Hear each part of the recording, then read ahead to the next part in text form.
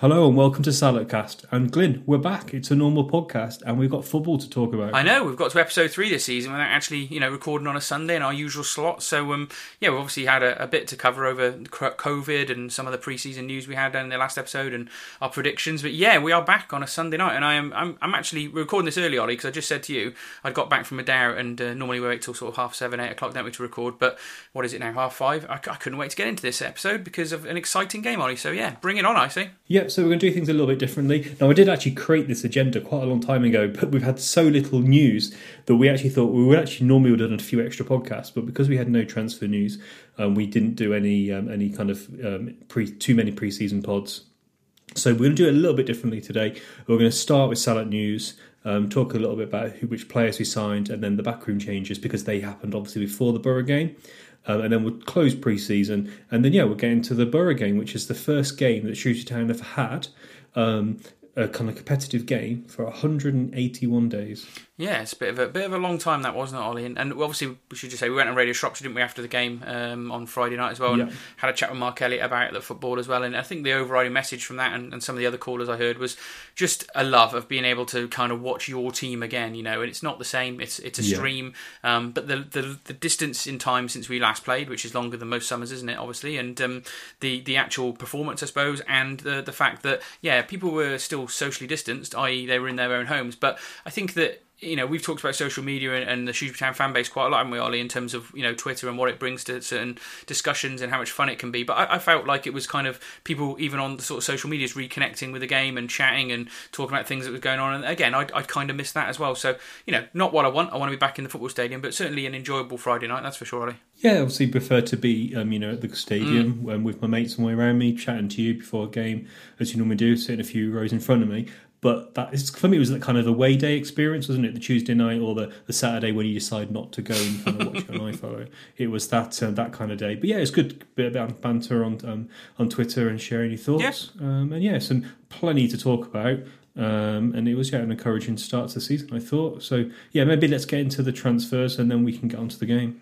Veteran Nigel Jensen made no mistake with this spot kick.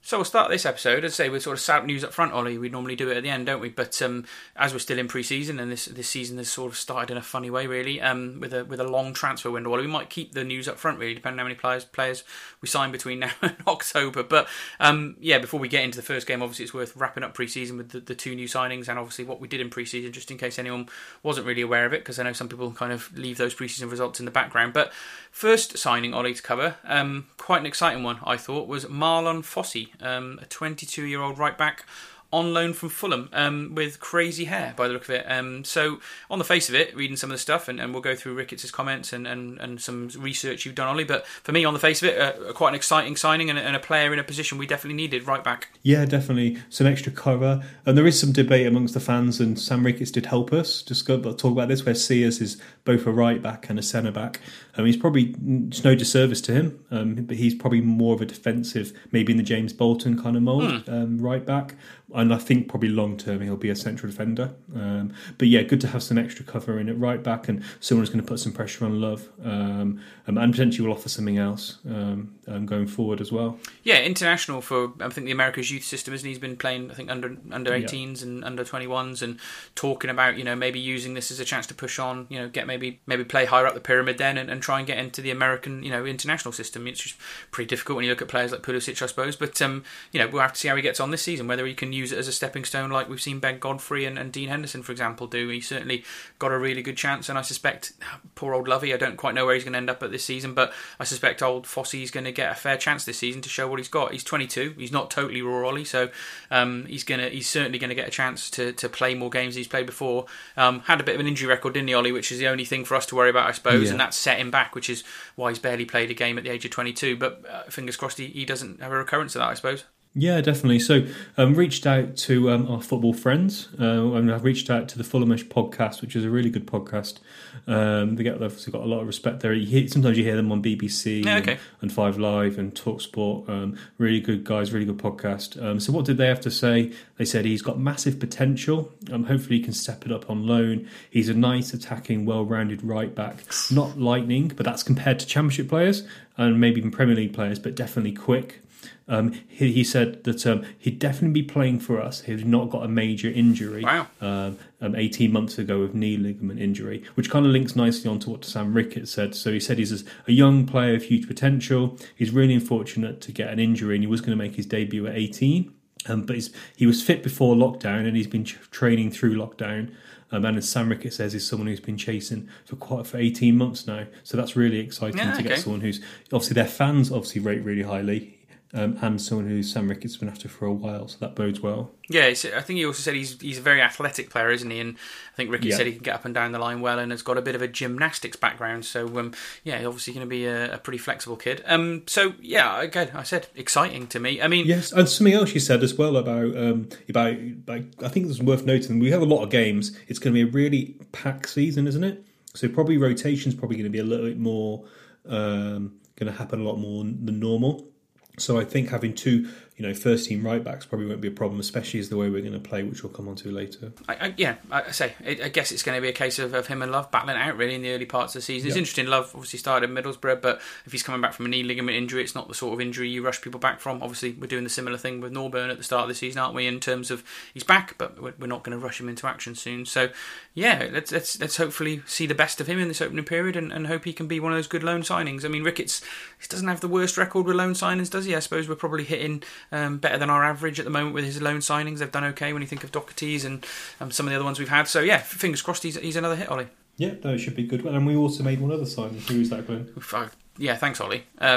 Matthias Sarkic. Matthias Sarkic. I think that's what I'm going with at the moment. That's probably not right. I mean, we need the Stuart Dunn official pronunciation. We do. And that's how we normally do it. I didn't catch him saying it during the commentary of the Middlesbrough game, so we'll pay attention for that one. But yeah, another kid that's not quite a kid. He's obviously 23 now. Goalkeeper on loan from Wolves, so we're keeping that Wolves connection going. So yeah, what do we know about Sarkic so far, Ollie? Yeah, well, it's interesting. Before Wolves went out and signed a Football Manager wonder kid in Fabio Silva, he was their only signing. So it was quite funny. They signed him when we came on loan to us straight away. So yes, he was born in England, raised in Belgium, but he's a Montenegrin international. He's currently away with Montenegro at the moment. He has been on loan at Livingston. And Sam Ricketts said he's a really good young player who did really well last year at Livingston. We're delighted to have him here. He's a really good prospect. Brian Jensen and myself are really looking forward to working with him, and he's a great addition to the team. So I think it's fair to say, I wouldn't say necessarily he is a maybe an O'Leary or a Henderson kind of loan signing. I wouldn't say that there was an expectation that he's going to be miles ahead. You know what I mean? If you sign a Manchester United youth player or even a player like O'Leary who'd played 10 games in the Championship, you'd think they expect them to start. So I would say that he's there for competition. Maybe he'll be the first choice at the end of the season, but I think this is a battle that we're going to have to keep an eye on.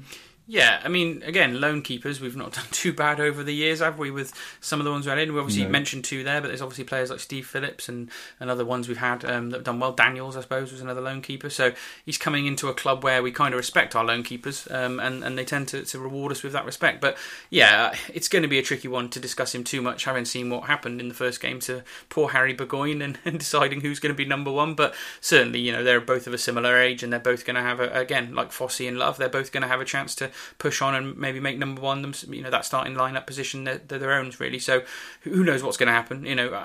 It's going to be an interesting one to see which way Ricketts goes with it. But he's got a good chance of playing regularly. And yeah, it's not many Montenegrins we've ever had. I think he's pretty much the first one we had, and we don't get many internationals either. So the international weekends are going to be interesting if he does establish himself as first choice, Ollie, because we obviously have different international windows for the sort of CONCACAF, the Aaron Pierres, the Grenadian stuff is not quite the same time period sometimes as the European window. I don't think maybe they've made it different this season, but. So we might only have two internationals this year, which means we might miss Pierre, we might miss our first choice goalkeeper, which could leave us in a bit of a tricky situation at times, Ollie. Well, yeah, I guess what I mean. Burgoyne will get a chance unless he's starting already. So, and also then Cameron Gregory will come off the bench. So, yeah, but good to see we've got 3 players in that position anyway. So I think we're well stocked there. So that's 2 positions that we've crossed off, which we probably won't need to talk about in terms of transfers. Probably depends how good they are. I think it's worth maybe just covering off this section by talking about backroom changes as well. So Barrow, the assistant manager, left, and John Pitts, who was the performance coach consultant, had left. So both of those left. I presume there is a little bit of code in there, but I think Barrow also was maybe a better choice for him as well. But that means that Dean Whitehead gets a chance, and he's promoted now to assistant manager. So yeah, any thoughts on that, Glenn? Barrow was an interesting one. I thought I read somewhere, Ollie, and I might have got this slightly wrong, is there was some sort of reasons why Barrow left to do with health issues and getting older, I think. So I think that was fine and maybe an understandable thing, and it's helped the club, let's be honest, during this COVID period. Cutting a couple of staff members off the books is pretty helpful in terms of the budget, so that's fine. More surprised with Pitts. Obviously, you met him and sat down with him, looked him in the eye, and sort of listened to him and Ricketts talk in that meeting we had at the start of last season a couple of times. And they seemed a really strong unit, Ollie, to be honest with you. Yeah. And that did surprise me to see Pitts leaving when, you know, Ricketts had been so strong and had been so vocal in his backing of John Pitts and what he was bringing. And I don't know, we can't say there's been a breakdown in the relationship. We know nothing about it, but I did find that a bit of an interesting one. Yeah, I think without... let's put it a different way. I was chatting to a friend of mine who works for for a consultancy, and he said that his business is quiet. So maybe let's put it down to that. I think, paying for those kind of things with a reduced budget. I'm sure Sam Ricketts probably want Pitts to say. Yep. But we don't know. It could be that John Pitts is too busy now with his other commitments, True, so he couldn't. So we've got absolutely no idea. But I'm sure it's all on a favourable ground. But then it's worth just kind of covering off because no, it isn't just that we've got Dean Whitehead. That isn't the backroom staff. So the rest of the backroom staff for the season is we've got Brian Jensen as the goalkeeping coach, Andy Johnson's the fitness coach, Jordan Beach is the physio, Greg Jones is the sports therapist, and I believe we do have an analyst, but I've never seen their name on the website. So while obviously we've lost 2 people, there's still a strong team there, and it's not just the manager on his own with Dean Whitehead. And what you've just described, I did a bit of research because Lewis Cox was kind of asking questions on Twitter about, you know, backroom staff and you know, are we one or two short really compared to other clubs? And actually we're not really. Most clubs run with sort of 5 coaches, if you will, Ollie, taking away the sort of physio and sports therapist. And really, if we're missing one position, then there's maybe a role there for just an additional coach, because obviously you've got a specialist goalkeeper coach, you've got a fitness coach. Sometimes you do have an additional coach, but it's not necessary. Some clubs are running without it. It depends on your manager, doesn't it? Obviously, we found out from first hand that Sam Ricketts likes to be involved. So maybe if he was a more of a, let's call it maybe an Alex Ferguson school where he didn't do training, then probably would definitely need another coach. But because he's so hands-on, I guess that's not. It's not going to be a loss as much, if that makes sense. And you saw the video that Shrewsbury put out just before the start of the season of the sort of training day that they had there, and that was a real insight in that Whitehead and Ricketts, you're right, were really all over training. They took every aspect of training that you could sort of see on that video. They were vocal, shouting. You know, Sam Ricketts looked like the PE teacher with his little notebook and his sort of clipboard, taking notes during training and really getting at players and really trying to push them on to do their best in training. And we don't see that work on the training ground so often. So if you get a chance to watch that video, I think it's worth it just to see how training's working with this new setup. And as I say, the other 2 guys you mentioned there, Whitehead and I saw Johnson as well. They were into it as well, especially Johnson with the fitness work. So yeah, it'll be interesting. It'll be 3 of them sort of leading on really on a match day. And fingers crossed. Obviously, it's a good connection. Dean Whitehead is an interesting one. He's not even been here that long, and he's obviously promoted to assistant manager. But clearly, from everything I've read, Ricketts talking about and their relationship previously during their football career, they're very close. And he obviously places a lot of stock in Dean and Whitehead's coaching ability and probably friendship. And that might be a nice connection, really, in some respects. Yeah, no, it's definitely something to be interested to see, and be interested to know, what influence he had in terms of the tactic changes as well. Yeah. But just to kind of finish off, Glenworth, maybe happy for you to do it. So maybe just run through pre-season just to give people, because not everyone follows it, football as closely as we do. Yeah, so we've had a fair few games, and obviously we haven't been able to see any of them, and the press weren't at some of them. All we got was the sort of Shrewsbury Town Twitter account. And I don't think the media team were at some of them either. No, it's been a bit sparse, really, but a very mixed bag in terms of pre-season results, if you're taking it. Played Bala Town at Telford and won 3-0. Played Nuneaton Borough at Telford and won again with goals from Pierre Sears and Ryan Barnett. Should just say the reason we kept playing at Telford was because our pitch has been relayed or resurfaced or something like that, and they just wanted to give it as much time to look good as it can. And looking at the latest pictures they put out, it looks fantastic now. So I'm more than happy wrecking Telford's new pitch they had laid as well, so that's fine. But we played another game at Telford against Walsall and lost 1-0. Then we played Stoke at the Stoke training ground and lost 5-1, which had a few people a little bit worried at first, but a lot of that was a youth team, I think, second half pretty much, and they got a bit robbed, a bit battered, not robbed. And then we played Burnley at their training ground and won 2-1, which was the opposite of the Stoke result, really. Is a very impressive result, looking again at the team that Burnley put out, where they had quite a lot of Premiership players who played regularly. Yeah, that was a really, really strong team. You see the result and you're like, oh, okay, yeah, but what was it? And then you look at the team and you're like, oh, actually, that's quite a good result. So, yeah, Wally and High with the goals in that game, which was a bit of a look forward to High in the first game, which we'll talk about in a minute. And then, yeah, that's pre-season over, apart from they've just announced another game on Tuesday night at Alport, Whitchurch Alport, which is described as a Shrewsbury Town 11. So I suspect you might see a few of the fringe players that weren't involved. Yeah. No one you wouldn't expect the players that started to be in that. No, I wouldn't be surprised to see Norburn maybe get a run out for a little bit of time. That's just me saying it, because you wouldn't want to throw him straight into a game on Saturday if he was going to play. So I don't know, maybe some of the guys that didn't get involved on the Middlesbrough game, but I'm pretty tempted to go to that, Ollie, to be honest with you. You can actually go. It's 200 tickets available at Whitchurch Alport, and if you want to see a Shrewsbury Town team run out at any point to start your season, then maybe that's a good one to go to. So I might go to that, Ollie, and I might report back on it. And even if it's just a chance to see some of the youth players, I think for the podcast and personally for me, in the middle of doing Football Manager statistics and trying to update our information in the database for Football Manager 2021, it might be a good chance for me to go and see some of these young lads. So I'll probably go to that and bring a report on that next week, Ollie. Yeah, I might think about it, see how long it takes. Cool. So I think that finishes pre-season. And I guess it's worth probably jumping into the game now. Battling well for possession. This is Lowe. Good pace from Lowe. And onside here, it's Dwayne Darby. Right through the goalkeeper. And Dwayne Darby gives Shrewsbury Town the lead with his fourth goal for the club. So, Middlesbrough 4, Shrewsbury Town 3. Wowzers.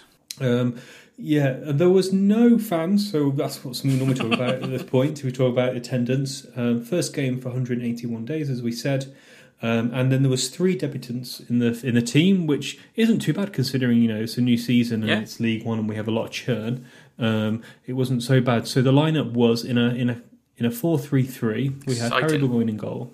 We had Love at right back, Williams, Ebanks, Landor on Goulbourne, and then we had Walker, Sitton, Edwards and High in central midfield, and then we had, in kind of a narrow front 3, Cummings, Pike and Worley. Good lineup, Glyn, and kind of what I expected. Wasn't quite sure, expected to see Walker start, but the vast majority of that team is what we expected. Yeah, I'll go back and maybe have a look at this on Monday morning when I've got a bit of time to look at it. But only having sort of 3 debutants in a first game of the season match for Shrewsbury's got to be quite low. Normally it's a lot higher, isn't it, with the churn we seem to have every summer. So I think that does again back up something Ricketts was saying to us, and also said at the start of sort of the lockdown period, that teams that keep their squad together and don't have that much of a changeover in terms of personnel might benefit now from this short sort of season we're going to have, because they're going to know each other's games. You won't maybe need that settling in period that other teams who maybe have got 6-7 new starters are not going to need, really. And with games coming thick and fast, that might pay off in the long run. So be interesting to see if that happens. I suspect there'll be more of the new lads introduced over the next few weeks, however, and we'll have to see where we are in, say, late September. But yes, starting lineup, you couldn't really point too many fingers, bearing in mind Vela was suspended, Norburn's still injured, and Pierre was the main one for me, Ollie. Just I was worried where he was because he's my main man and our player of the season, but again, another player carrying a knock that we didn't know about. Yeah, I think it's a really good point you mentioned there, Glenn, about the team being quite settled and know each other. And then you mentioned Pierre, Vela, Norburn and Goss, 4 players that you would say are first team regulars, in the squad from first match day every week.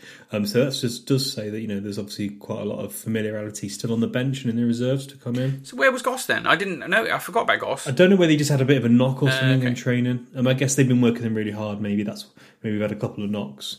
maybe that's why he wasn't tested. Yeah, I mean, Goss would start over Walker every day of the week, I suppose, wouldn't he, at the end of the day? But it was a chance for Walker to show what he had, and we'll talk about it as we go on. And he did well, to be fair. He did okay, yeah. So we watched it on iFollow. I know I found out by complaining to a guy called Carlo at iFollow. I found out how you change the audio. So that was helpful. Quite not funny because it still didn't work. Not initially, no.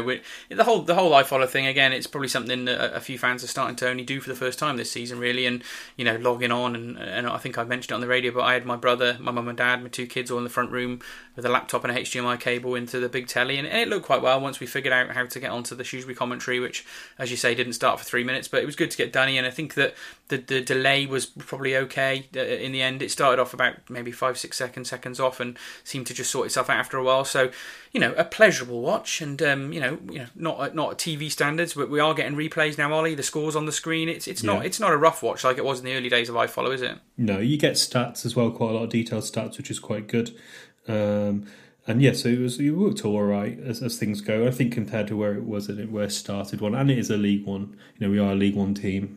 I think I've got to say it all works okay as long as we don't have too many mishaps. Some people were driven mad because they weren't able to figure out how to switch commentary and they had to listen to BBC Radio Tees throughout the whole game, which I think would have made me throw the laptop out the window at some point. Yeah, that would have wound me up. So I'm glad that you helped everybody on Twitter try to switch to the correct commentary. But interesting, obviously it's a different experience for us, and we talk about different experiences for everyone who's not there. But Lewis Cox was there for Radio for Shropshire Star. Dunny was there doing the commentary from the game, but I believe that was it in terms of media outside of the Shrewsbury Town media team. And poor Mark Elliott has been given a bit of a task this season. He has to sit in the studio back in Shrewsbury, watch iFollow, and then try and do co-commentary with Stu Dunn, who's maybe up to 4 or 5 seconds ahead of him. And it was interesting at one point. It was 50 seconds. Stu Dunn mentioned it. I think he was like 50 seconds ahead. Oh God. So that's quite a delay. And fair play. It just shows how good what a professional Stu Dunn is, because he could remember that. Yeah. Before he asked Mark Elliott a question about the football, that he was giving a 50 seconds delay. So it just shows what a professional Mark Elliott is. Stu Dunn is. They both are, yeah. And Mark Elliott as well, to try and keep up with it. Hard work. It worked okay in the end. Yeah, I think after the sort of first 10 minutes where they kind of figured out what to do, the rest of the commentary, you wouldn't even notice that was an issue, would you? So, yeah, fair play. But, an interesting one again about COVID and saving people going up there and reducing Radio Shropshire's risk. Obviously, they asked us to go on the radio, and I forgot to come on, didn't I, a few weeks back, Ollie, which I got shouted at by Mark Elliott about. But normally I would go up to Radio Shropshire and I'd go into the studio and do it there. It's just easy for me to do. I don't live very far away, but they won't even let anyone in the studio now. So again, the way that the football club's being covered in the media is going to be different, and again, we'll just sort of note that as we go through the season, I guess. I suppose, hopefully when the trials are allowed, maybe Mark Elliott will be allowed back. But all in all, it was good commentary, I thought, actually. Really, really exciting game, and they really helped it with the commentary, I think. Yeah, it worked okay and worked fine for me. Yep. And then obviously the game kicked off, but just as it was going to kick off, there was a show of solidarity towards in with Black Lives Matter.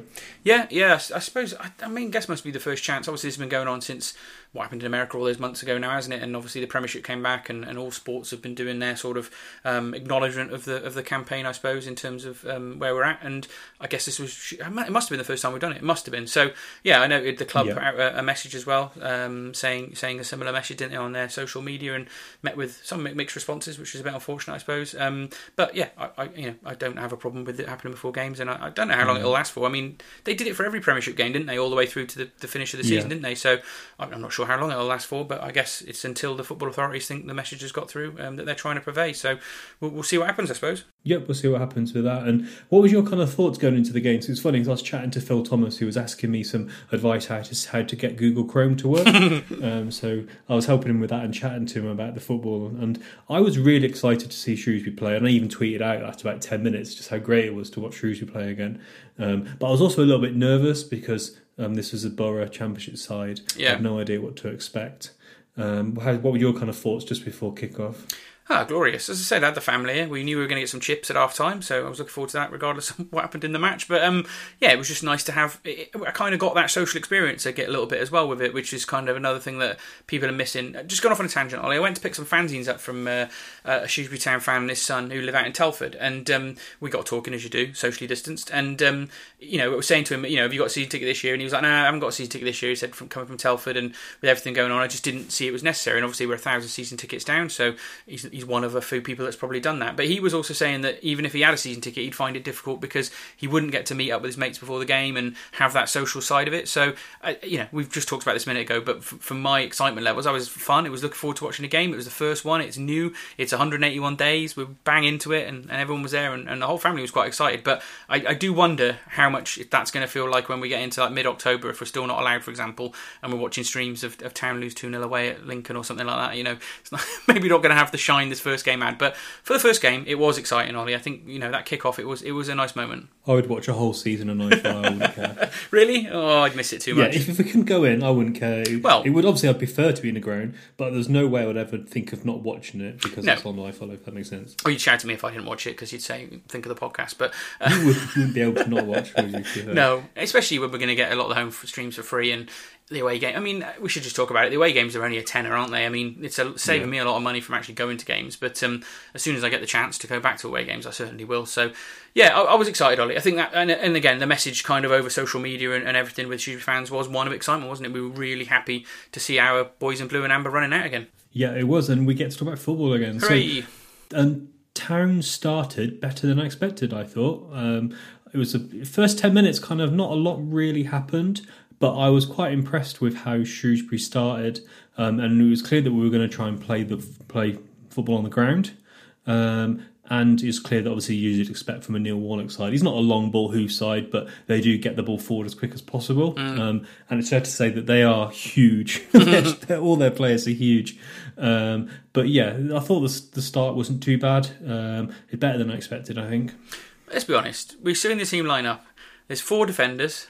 There's 3 attackers who all look like they want to get at players. And fundamentally, it just is a more interesting kind of style of football to watch, isn't it? Whether it's going to pay off or not, we shall see. But, just the start of it, the fact they clearly had been being told all summer, play in a different way, different mindset, think about football in a different way, but don't, forget your defensive responsibilities. And you could see they were trying to implement that, and they were trying to impress, I thought. And I think that's why we had that good start. I think it was a case of coming out to say to the fans, to the manager, okay, we've got this, and we're going to give it a go. Yeah, we started really well.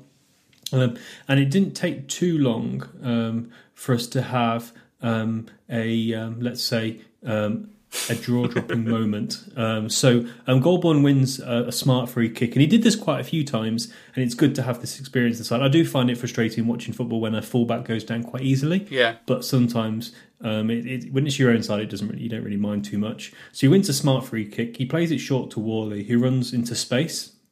He plays a sideways pass to High, who takes one touch and absolutely fires it into the top corner, and the keeper had absolutely no chance. And my jaw literally just dropped. I was like, wow, football's back, and what a goal. It was a superb goal, wasn't it, Glenn? That's brilliant. What a first goal of the season, similar to Giles last year against Portsmouth, where he rifled one in, and people were comparing it to that goal. Another goal that made me remember of a sort of young lone player on loan from a team higher up the pyramid, and obviously went on to do well, was Gylfi Sigurdsson's first goal for Shrewsbury at the Meadow, and a reasonably good long-range strike, and a very crisp strike like that felt like it was still rising. It has hit the net, so if he goes on to do as well as Gylfi Sigurdsson, he'll be doing quite well, won't he, Scott?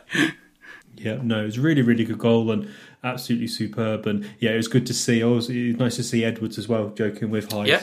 Imagine what he said. And it was a really, really good start. Really good start to the game. And I think so. Yeah, Town kind of carried on playing football as we saw, and played some really nice football. Town won possession, played the ball out to Love, who played it out to Cummings, who ran down the right flank, and he crossed the ball with his right foot, which is left-footed, so it was good to see. He's got that in his locker. And Pike, bit of a stretched toe, and put it over the bar. But do you think it maybe is a bit of a high foot, Glenn? Yeah, a little bit. I probably would have got called up if he'd have scored, maybe, I don't know. But he showed a bit of physicality and got something on the ball. It wasn't the most natural finish you've ever seen, and we'll see what his finishing's like. Obviously, we've got a couple of moments coming up where you've seen the best and worst of him probably in a game. But a decent effort. And for me, really, Cummins was the one that stood out in this opening period. I think everyone was playing okay, but he really looked like he had the sort of metal between his teeth and wanted to really have a go at running out players. And on that sort of outside right, which Ricketts told us he was going to probably play. He looked a different player, really, in some respects, from someone that got a bit bogged down at times last season. So I thought he had a really good game, and I think actually, if you were looking at his best period, it was probably during the first half an hour, really, where he maybe looked his most dangerous. I know he didn't get his goal at that point in time, but for me, he certainly showed us that he's got something to offer in that sort of attacking right. What do we call that? Inside forward. Oh, gosh. Yeah, inside forward. It's going to annoy me this season, Ollie. But yeah, okay. It's a Football Manager term. It is that people use. It's an inside forward, but yeah, basically so basically you have a winger, and it's basically kind of, I guess the most famous example is Robben and Ribéry at Bayern. Yeah. So you put a player, so obviously old school English winger, right-footed right winger, so you cross the ball, where an inside forward is. So on the right wing would be left-footed and cuts inside so he can shoot. So it's what Raheem Sterling does for Man City. And I think it's just worth saying, because we mentioned on the podcast, didn't we, that Cummings was going to play on the right. And immediately had some fans going, "Oh, that's not going to work." Yeah. And I think it's just a good reminder that you just got to wait and see how it works out, because you don't know. You don't know how it's going to work out. Yeah, and obviously he can play in that formation. I don't think we're going to worry about him looking at that performance. And another thing my brother mentioned when we were watching the game and we were talking about today was that having the one striker up there, whether that's Pike or Ado, and Ado could probably play off the main striker as well, is that actually you get Sean Whalley in the team, which was difficult at times last season, wasn't it, Ollie? He was sort of shoved into a few positions, but he gets Sean Whalley in a team where he can actually play his game, the one where he's running at players, being creative. And again, let's be honest about it, he has been one of our better players over the last few years, and we will probably need him in the team this season. So it does unlock Sean Whalley as well. So I do like that front three as it is now. I'm not sure about who will end up playing where and for the rest of the season, but if it's the three that played on Saturday, I probably wouldn't have too many problems with that. But I can see maybe Ado getting a bit more of a chance as well during the season as it goes on. So, and maybe another striker coming in, who knows? So yeah, I like the look of that front three in terms of the setup. Personnel TBC, I suppose. Yep, no, it worked well. And then unfortunately we got to go to something that didn't work so well. Well, before we do, Ollie, we should just say at this moment in time, before this next moment happened, you'd have just tweeted. Burgoyne has started really well, and obviously we've had this discussion about Burgoyne, haven't we, on the podcast, where I was convinced he was going to play at the end of last season. We interviewed Ricketts, and he did actually say to me that he was going to give him a chance. Didn't. Obviously he's got his first chance to start on Saturday, so I felt a little bit vindicated, Ollie, because I knew he was going to get a chance at some point. And what happened? Within about 2 minutes of me saying I was vindicated, the next thing happened, Ollie, and go on, I'll let you describe it, and we'll talk about the definition of the word glindicated in a minute. Yeah. So Zakros from the right side, from the Borough attacking on their right, over to their left wing back, who had a shot come across. It was a bit of a hit into the box. And Burgoyne kind of fumbles it 3 times, and it trickles over the net to make it 1-1. So first of all, he kind of knocked it back. Then he hit his knee, then he hit his foot, then he tried to grab it, and it went over the line. And unfortunately, it was 1-1. Yeah, it was a very unfortunate goal, Ollie, and I felt really bad for him, to be fair. Making your professional football league debut, and you make a mistake as bad as that. Did it get given as an own goal in the end, Ollie? I forgot to check. I don't think it. I think it actually got given as a goal. It's very generous. Yeah, which is hard, which is fortunate for Burgoyne. Yeah, it was given on Sky to Johnson, and I'm pretty sure that on BBC as well it was given to the player. Yeah, because he clearly saved it and then knocked it back in off himself, to be fair, when you watch the replay back. But it was a ground open me up kind of moment, wasn't it? It was horrible to watch, to be fair. And I was trying to think at the time, me and my brother were having to think about it. When was the last time a keeper made such an obvious terrible error? I couldn't remember anything Max O'Leary did that was completely stupid last season, and I was struggling to think about anything Joe Murphy did as well either. I'm sure there were some horrible ones I've just forgotten, and I do remember the one where Dean Henderson came to claim that cross and ended up kind of taking it back over the line himself, didn't he? That was one I do remember, but I'm sure there must have been some goalkeeping errors equivalent to that, but just a shame, really, and maybe, let's be honest, it unsettled him, didn't it, Ollie? He obviously played a bit of a ropey kind of half an hour, 45 minutes after that, and before he recovered. But some good things I thought from him as a goalkeeper in general, but not that moment. Let's be honest. Yeah, there was. It was unfortunate that he had that moment. Yeah. And then obviously we will come on to another goal. But then other than that, he did some clearances with both feet, which is obviously encouraging. He made a good save from a long range shot. So hopefully he can learn from it. Yeah, it's and this for me is a great example of the perils of being on social media. And I'm not sure if being on social media is such a good thing for a footballer.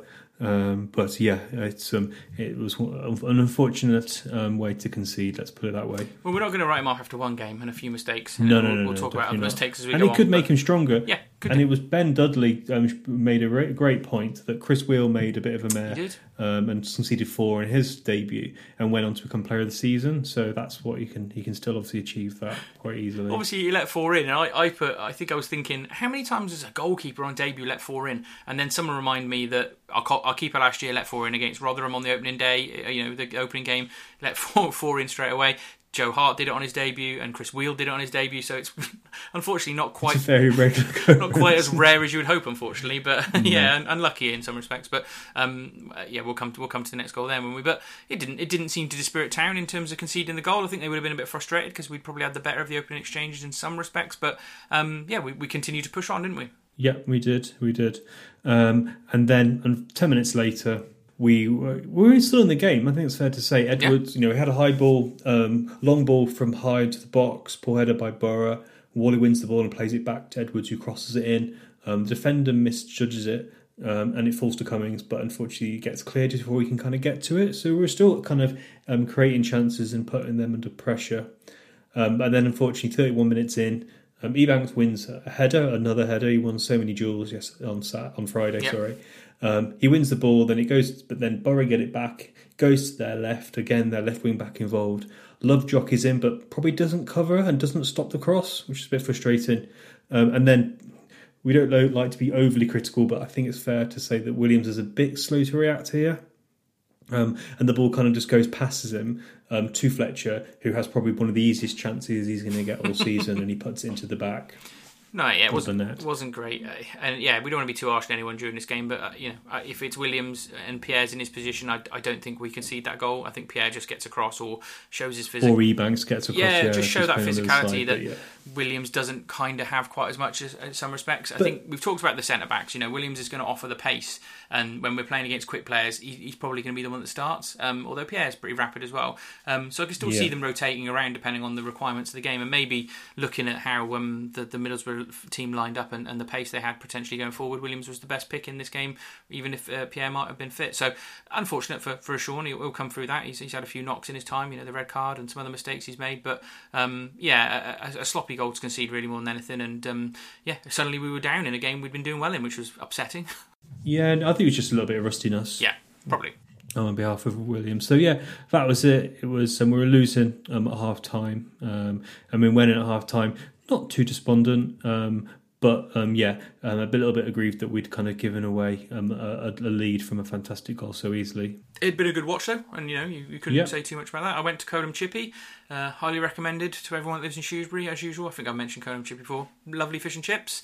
Got there and back in 15 minutes, and I think I missed the first 2 minutes of the second half. So I had a nice half time, Ollie. And suddenly we were looking at Brad Walker turning into prime Pirlo, weren't we? As he plays a nice ball out from the right flank on the half volley. It was an amazing turn and just I nearly said hoof then, but that's unfair. But plays a really nice long ball out to about on a half volley from a goal-borne throw, and then Cummings comes in, has a shot, a bit of potential handball, but I think it was a bit too close to the player really to have a real genuine claim for handball. And then Borough clear the ball out of the way. No VAR as usual. Thank God. I don't think it would have been a pretty hard penalty, wouldn't it? To be fair. So that was it. I mean, I was going to ask you, thinking about Walker. Then we were just talking about him because obviously we played Walker at the base and just played Edwards and New Boy high. And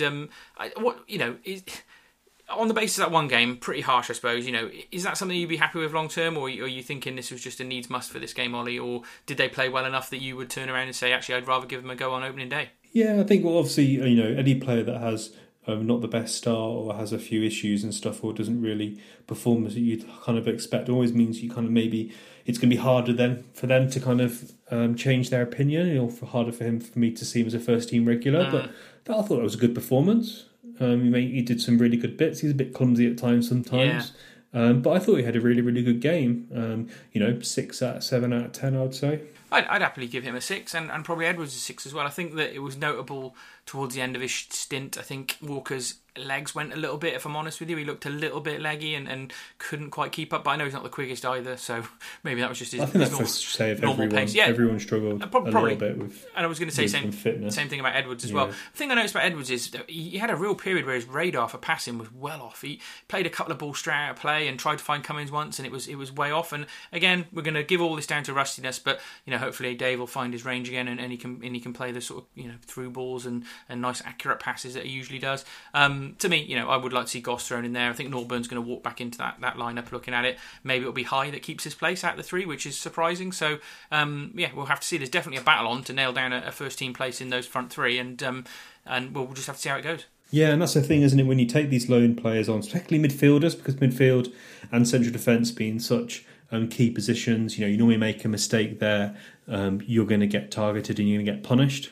So we didn't, you never know whether High coming in is going to be, is he a first team regular or is he going to be another McCormick, who's going to be on the fringes of the squad the whole year.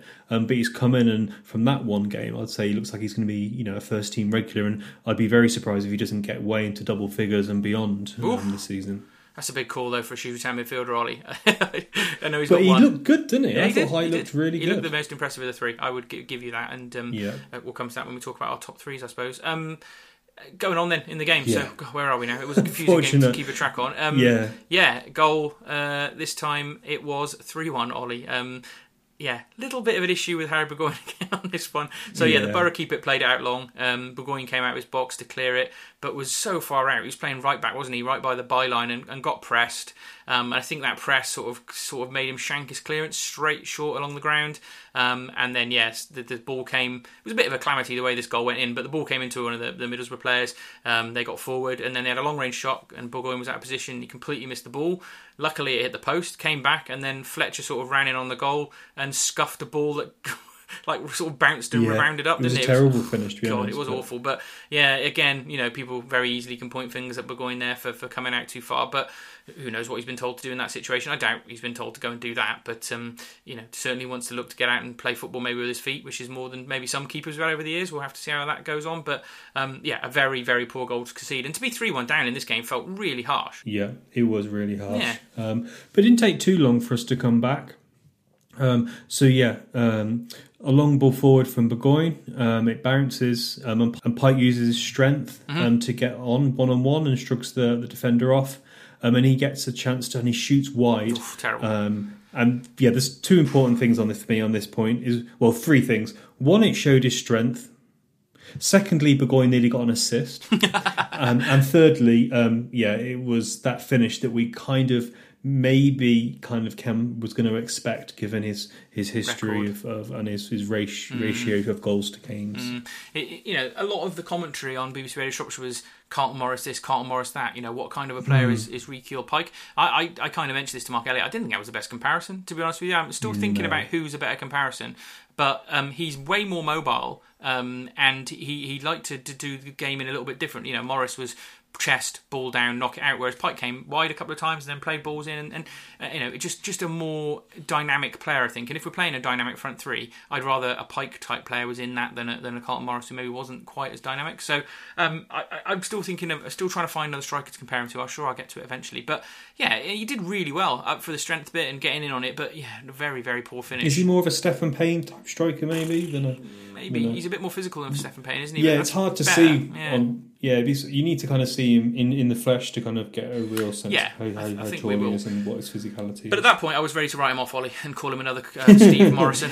But actually, he should have been 3-2. Should have been 3-2, and he did play pretty well across the game and was definitely better than Steve Morrison in his early performances. And again, normally I'm quite harsh on strikers. Ollie, I think, is probably my number one thing on this podcast. But I give him a passing rating for this game and file it under. Looking forward to seeing more from him. Yep. And talking of Pike, so High finds him in the box. Yes. Really good positioning of his body, using his butt to kind of hold the defender off. Really nice touch, turn and shoots wide. And that was a really good opportunity he created himself. Yep. Which was good. And then Town were kind of a bit in the ascendancy at this point. Obviously, with our heads didn't drop. Corner comes in, poor header from Borough, who made quite a lot of defensive errors and kind of got away with it, I think, a bit. They were rusty. In this result. Yeah, they were rusty as well, weren't they? Falls to Cummings, who controls the ball really well and just absolutely blasts it into the back of the net. and that was his first goal since the Liverpool in the FA Cup to make it 3-2. How long ago was that? That seems like a lifetime ago now, doesn't it? And, it does. Really good for Cummings to get a goal on the first day of the season. Yeah. It starts him in such good fashion. And I honestly think he's going to be our big player. I said I think he might end up being our player of the season just because he's a character, and all he needs to do is score 15 goals and he probably would walk away with it. So I honestly think he's due for a big season, and it's going to be... I'm more excited about seeing Jason Cummings and what he can do this season than anyone, even the new players. And just a good finish. Natural goal scorers finished that. Knew where the ball was, dropped his shoulder, just saw the angles, fired it in there. A lot to love about that goal. It looks easy, but that was a lot to love about it. And he's off and running, and we were back in the game. Yep. Also, we thought free kick conceded by Salah on the right flank. A bit of Cummings gave away this free kick. Basically, they played it long into the box, bit of a floaty ball. It comes out, goes to a Borough player. He has a shot as a deflection, and it goes in the back of the net. Harsh. And I think maybe we'll just talk about defence here. Defensively, so in this game, we conceded a deflected shot, a fumble from a goalkeeper, a bit of an error from a goalkeeper and a shot which hit the post, and the odds of it hitting that angle and coming directly to Fletcher are quite small, so unlucky there. And then to have concede 4 goals in this manner is to say hopefully it's not going to happen. It's unlikely to happen too many times this season, touch wood. But in general, the defence played quite well, but you can see why we'd be easier to beat, don't you? Do you know what I mean? You can see why there are going to be more avenues to get in to goal and put balls into the box when we've got a defender less heading it away. We're going to have to get used to that as fans, thinking we're going to look like we probably cough up more chances than we were last season, where we were really strong at the back. But we're going to have to just enjoy the fact that it's going to give us the ability to counter teams and play on the front foot more. And where that balance falls out, we can't know yet, obviously. And we were talking all pre-season about, this new change of tactic will probably mean we score more and we concede more. And this first game of the season did provide that, but it wasn't. I don't think that was a fair reflection of what our tactics are going to be like on a week-by-week basis, because some of the goals were a bit fluky, and we did make the most of our chances. We didn't have a huge amount through the game, but we obviously scored 3 of them. So this game's very difficult to judge the tactical change on, I think, as a one-off, and we need to get 10. From a defensive point of view, you can't draw too many conclusions, because all 4 goals had some kind of asterisk next to them. It wasn't just like a good bit of play from Borough. And Aaron offers so much more, doesn't he, at centre back? And so without him, it's difficult to judge what the defence is going to be like this season. But letting 4 in was not an ideal start to the season. But we did go on to get another one, and it came in very glorious fashion, Ollie. Yeah, and this is the goal of the season so far. Better than Hyde. We win the... very interesting, actually. That's a good point, isn't it? You almost got your 2 different types of goals here. You've got your long-range screamer and your team goal. So this was 20 passes. Lovely. So if there was a fluidity kind of setting, this was up to 11, because we basically passed the ball all over the pitch, around the back again, then went forward. And fluidity is so high with this team in this setup, and happened quite a few times, that Golborn passed to Pike. Now, you might expect your left back to pass it left across the box, but no, but his position in the end was actually he passed it across the box from the right to the left. Yeah, amazing. To Pike to pass into the back of the net, who got a bit of a knock. But I have to say, that was an absolutely glorious goal. And I will take claim that at 1 minute past 7, as soon as I saw that goal, I did do the hashtag tiki-taka, but you potentially went one better than Wigan. Yeah, Ricky Taka. Surely it's Ricketts Tiki Taka, isn't it? So Ricky Taka, which the football club tweeted out later on the next day, didn't they? So I'm claiming that one as well. Hopefully not having a hashtag stolen off me like the whole Dean Henderson hashtag love this team thing a few years ago. So we'll have to see how that goes. But it was a really good goal. Bring on some more of that this season. And I want to give credit to Pike, because I thought he was really brave to go in there and he took the knock, but he wanted that goal. And again, another striker off the mark on opening day. That's fantastic news. I wanted to talk about Golborn, because we've not mentioned him, but he was bloody fantastic in this game, and really seemed to like this tactic a lot more than being a wing back. Was defensively really solid, but really still got forward a hell of a lot. And maybe the year of playing as a wing back has actually brought a little bit more to his game, even at his age, where he's been maybe asked to go forward. I don't know how much he did it previously in his career, to be fair, but he got a lot of practice at it last year, and even playing a more traditional fullback role, he was still able to get forward but not give away his defensive solidity. So I thought he was fantastic in this game. Yeah, I think maybe we gave him a bit of a disservice in terms of his. You don't play left back in the Championship for Wolves unless you're a good footballer. But I think it was the running and stuff and the wing back, and he had to kind of cover. And we weren't attacking going forward, so it's hard to be too over. Even though we did do it, but it's too critical to an individual when we were so defensive. But yeah, Golbourne was absolutely superb, popping up all over the place. And it's maybe just worth doing this discussion now. Offensively, we were really intelligent. We had players going all over the place. Sometimes the fluidity and the movement from the players was exceptional. Yeah. But one thing I noticed, and I noticed it more when I was watching back, doing the extended highlights and the prep for the pod, is that while Golbourne was kind of moving and drifting and players were drifting all the way, you always saw that the central midfielders, either High or Edwards, supporting Walker, are always there protecting from the counter-attack. Yeah. And I thought that was quite interesting to see, that while we're having all this fluidity, obviously we're not, hopefully, and you'd expect, and this probably will come back to bite me, but yeah, the team is obviously then preparing and getting ready for counter-attacking as well. So it just shows there's a lot of coaching going into this team, and after one game I was pleased with our attacking play. Yeah, I totally agree with everything you said there. I won't add too much more to that. I was just thinking a bit again about Golbourne there as we were talking. Is one thing I'll give Golbourne credit for. He's not the youngest player on our books, is he? But I can't think of a single time where I've ever thought, Golbourne's legs have gone. He's bloody fit for his age, isn't he? To be fair, and that's why he's able to play the game he's still playing now. Getting up, even though he's probably one of the older members of the squad. And yeah, his natural fitness must be really high. I think make sure his natural fitness is high in Football Manager. I will. I'll have to up that. But put his stamina and fitness stats up. But he did really well, and also for me, it's great to have that experience in the side because he seems like an experienced pro and the kind of he's a good player. I like him, and maybe left back isn't the kind of the need that maybe we were talking about on the prediction pod.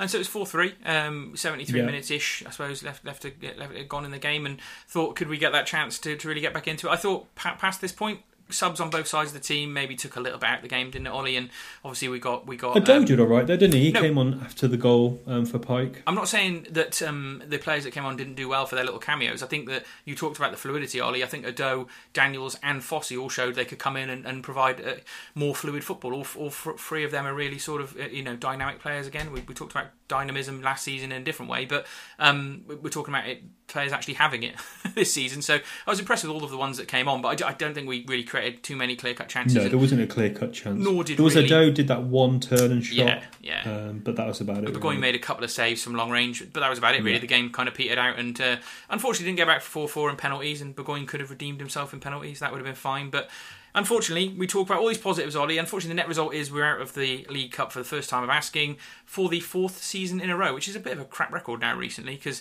we had some good times under Mellon in the Cups and previous to that under a couple of other managers. But yeah, Askey and Ricketts League Cup hasn't been particularly stellar, has it? No, but do you care? I would do. I like the Cups. I like a run in the Cups, and it's early season. We could easily have won that game. Middlesbrough were there to me, Glenn. I'm pragmatic when it comes to these things sometimes. No, so I'd like to have a go in the Cups. It's an interesting point that Northampton will have to play an extra game before they play us. So we'll play Portsmouth, and then they'll have to play another game, and they're playing Bristol City. So a couple of days before they play us in the league, they'll have to go and play Bristol City away.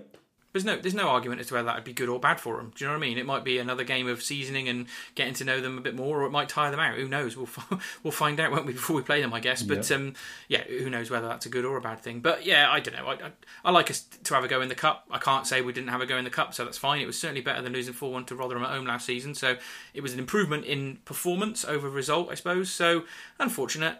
But Sam Ricketts is an FA Cup specialist, isn't it? So we'll look forward to getting through to the fifth round of the FA Cup and forget about this Cup soon. So maybe just worth a few things just to close off, really, I guess, on this game. So Daniels came on and played in central midfield for Edwards.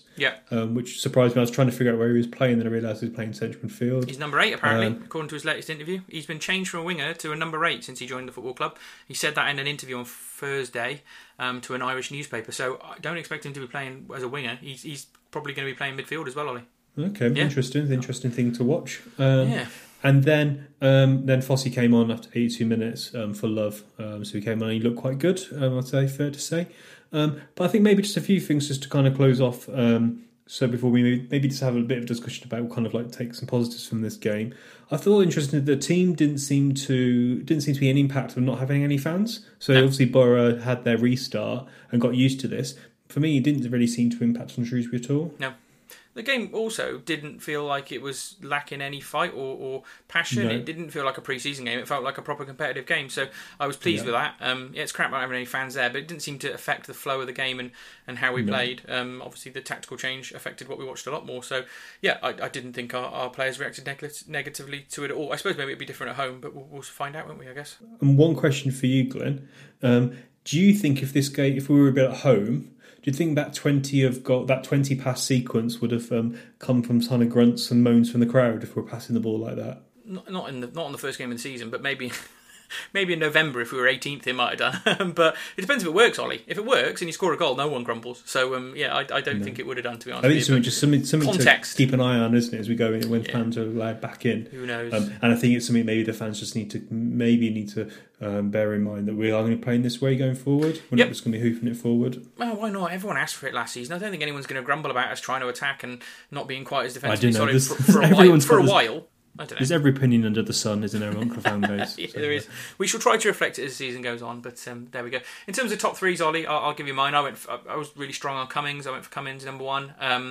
But these three that I've named in my top three are all pretty close. I went for Goldborn 2 and Pike 3. High, I would have put in the top 4, top 3. He probably would have been my fourth. It was so difficult between those three, but for me, I went for those. Yeah, I went for High because I think the context of his first team debut yes, for Shrewsbury, and it was an absolute wonder strike. And also, he was really good. There was three players that stood out for me more watching it back. So Ebanks really stood out. Great, yeah. High really stood out, and also Goldborn's passing and stuff put out really kind of stood out. So for me, I went High first, then Goldborn second, and Pike third because I thought he did a really good shift. A couple of others from fans. So Lewis went for Pike, Goldborn, and Cummings. And then Guy went for Pike, Cummings and High. Interestingly, Lewis Cox did respond to my tweet, and he said he would have put Ebanks in there as well. It's a good shout. I think it's worth just saying that he did really well. Yeah, I think it's fair. One of the last things I wanted to point out was, Ollie, how many times at the start of last season were we sort of worrying about how low our percentages were in a game? 39% of the game of the ball, 38%, 41. We had 57% of the ball against Middlesbrough in the first round of the Cup away from home. So that's pretty mental, isn't it, to be fair? And again, it does completely show that we shouldn't probably focus on that so much because we still lost. So there we go. But, encouraging signs that they want to get on the ball, hold the ball, play the ball, control the pace against a championship team is certainly something to look positively on, I think. Yeah, and we had more shots and more corners than then as well. I know, crazy. So, they were a little more accurate in terms of shots on target, but that's what you kind of expect from a championship team. Quality, yeah. Yeah. So to finish off this game, what did Sam Ricketts say? He said we wanted to win the game. We came here and we put in a winning performance. We could have done better with all of the goals, but we haven't played a competitive game since March. I think that's a fair comment to say, to be honest. You can see the intent of what we're trying to do, and we have to keep going. And we scored 3, but we should have scored more. We have to brush up on those but you can see the intent. And then, in terms of Scott High, he said Scott High scored a great goal. He scored against Burnley last week as well. We did a lot of finishing and training last week, and you can probably see that in the finishing of the game. And he says Scott High certainly got some ability from shooting from distance, and the goal was a great way to mark his professional debut. And that's why I put him number 1, because to come in, play that well, in terms of off the ball as well, and he's quite quick as well. He's got quite a good engine in him, but to have that goal, to have that composure, to do it at Borough was fantastic. Totally fair. I completely agree with that, and good post match from Ricketts, I think. So I suppose it just means where are we at now? I suppose in terms of the rest of the season. So obviously we've got Portsmouth next Saturday, which will be on iFollow again for anyone who wants to watch it, and then we've got a stupid EFL Trophy game that I couldn't give a hoot about on Tuesday night. And then we'll have our first home game, hopefully, if everything goes right, the Saturday afterwards against Northampton, wouldn't we? So games are going to start coming thick and fast, as you said, Ollie, starting next Saturday. But you asked Brian, really, for an update, didn't you, on what's going on in terms of getting fans in? Because obviously I did my interview with Mike Davis. We talked about all the policies and procedures and rules and what we're planning to do. But then, it's been a week now, and maybe a week and a half, and we've had no real update from the club other than the survey. So, where's Brian at the moment? Anything new to add to what we've talked about before? Yeah, so I emailed Brian, and as always, he replies to everyone. So I said to Brian, will we have fans in the ground for the Northampton game? So obviously we're playing Pompey away next week in the first league game, then we've got Northampton at home the week after. And he said, I wish I knew the answer. I keep pushing the EFL, who are pushing the government, but my worry is we're running out of time to get everything done, mainly ticketing, but he'll keep pushing. And he said, yeah, basically, and I went back and just said, I just checked we could announce this on the podcast. He said, yeah, no problem. He said, we're pushing and pushing. We're just waiting for the green light to do the pilot. So the club are really trying to get that Northampton game so we can go in. And yeah, I think it'd be fantastic if we can go to the meadow on for the Northampton game. I can see it slipping, and particularly because of the ticketing arrangements. If they said we can do a pilot 4 days beforehand, it's pretty pointless because we are never going to sort out our fan base and bubbles and tickets in that period of time. I think, let's be honest, with a club of our stature and the amount of staff we've got working at the moment, we need a week at least to sort that out. So maybe it'll be that next game. I think it's Gillingham, the next home game after that, isn't it? So maybe it'll be the Gillingham game will be our trial. But, I don't blame the club. I don't blame the sports liaison officers. It's the government needing to make a decision. I noticed at the end of last week they did give one league club an opportunity to have fans in, didn't they, for their Carabao Cup game? I can't remember what it was now. Brighton had some, but it was a league club as well. I can't remember what it was now. But I saw that, but I can't for the life remember who it was. I want to say Lincoln, but am I wrong? So things are moving, but it's just be a case of us waiting for either us to be top of the list to have a pilot, or for the whole of the Football League to get the chance to have some pilots and go back to doing the social distance football. But if it happens for week on Saturday, Cambridge United. Was it Cambridge? There you go. I knew it was over that way somewhere. We'll have to wait and see, won't we? I hope we get in for Northampton, but if it's another few games on I follow, then c'est la vie. We'll still cover it, won't we, Ollie? Yeah, it was. So yeah, it was good to be back. Good to talk about football again. Nice to talk about some positives. So we lost, but for me, there's plenty of positives to take from the game, and plenty of things to look forward to. I imagine there'll be a few more signings, and I'm just looking forward to watching more football again. And while I do love football and obsessed with football, there's nothing better than watching your own team play. No, exactly, and we got to see it. So, yeah, glad to be back watching Blue and Amber, and season is starting, Ollie. Let's see where it takes us, and we will catch you all next Sunday. Cheers, guys.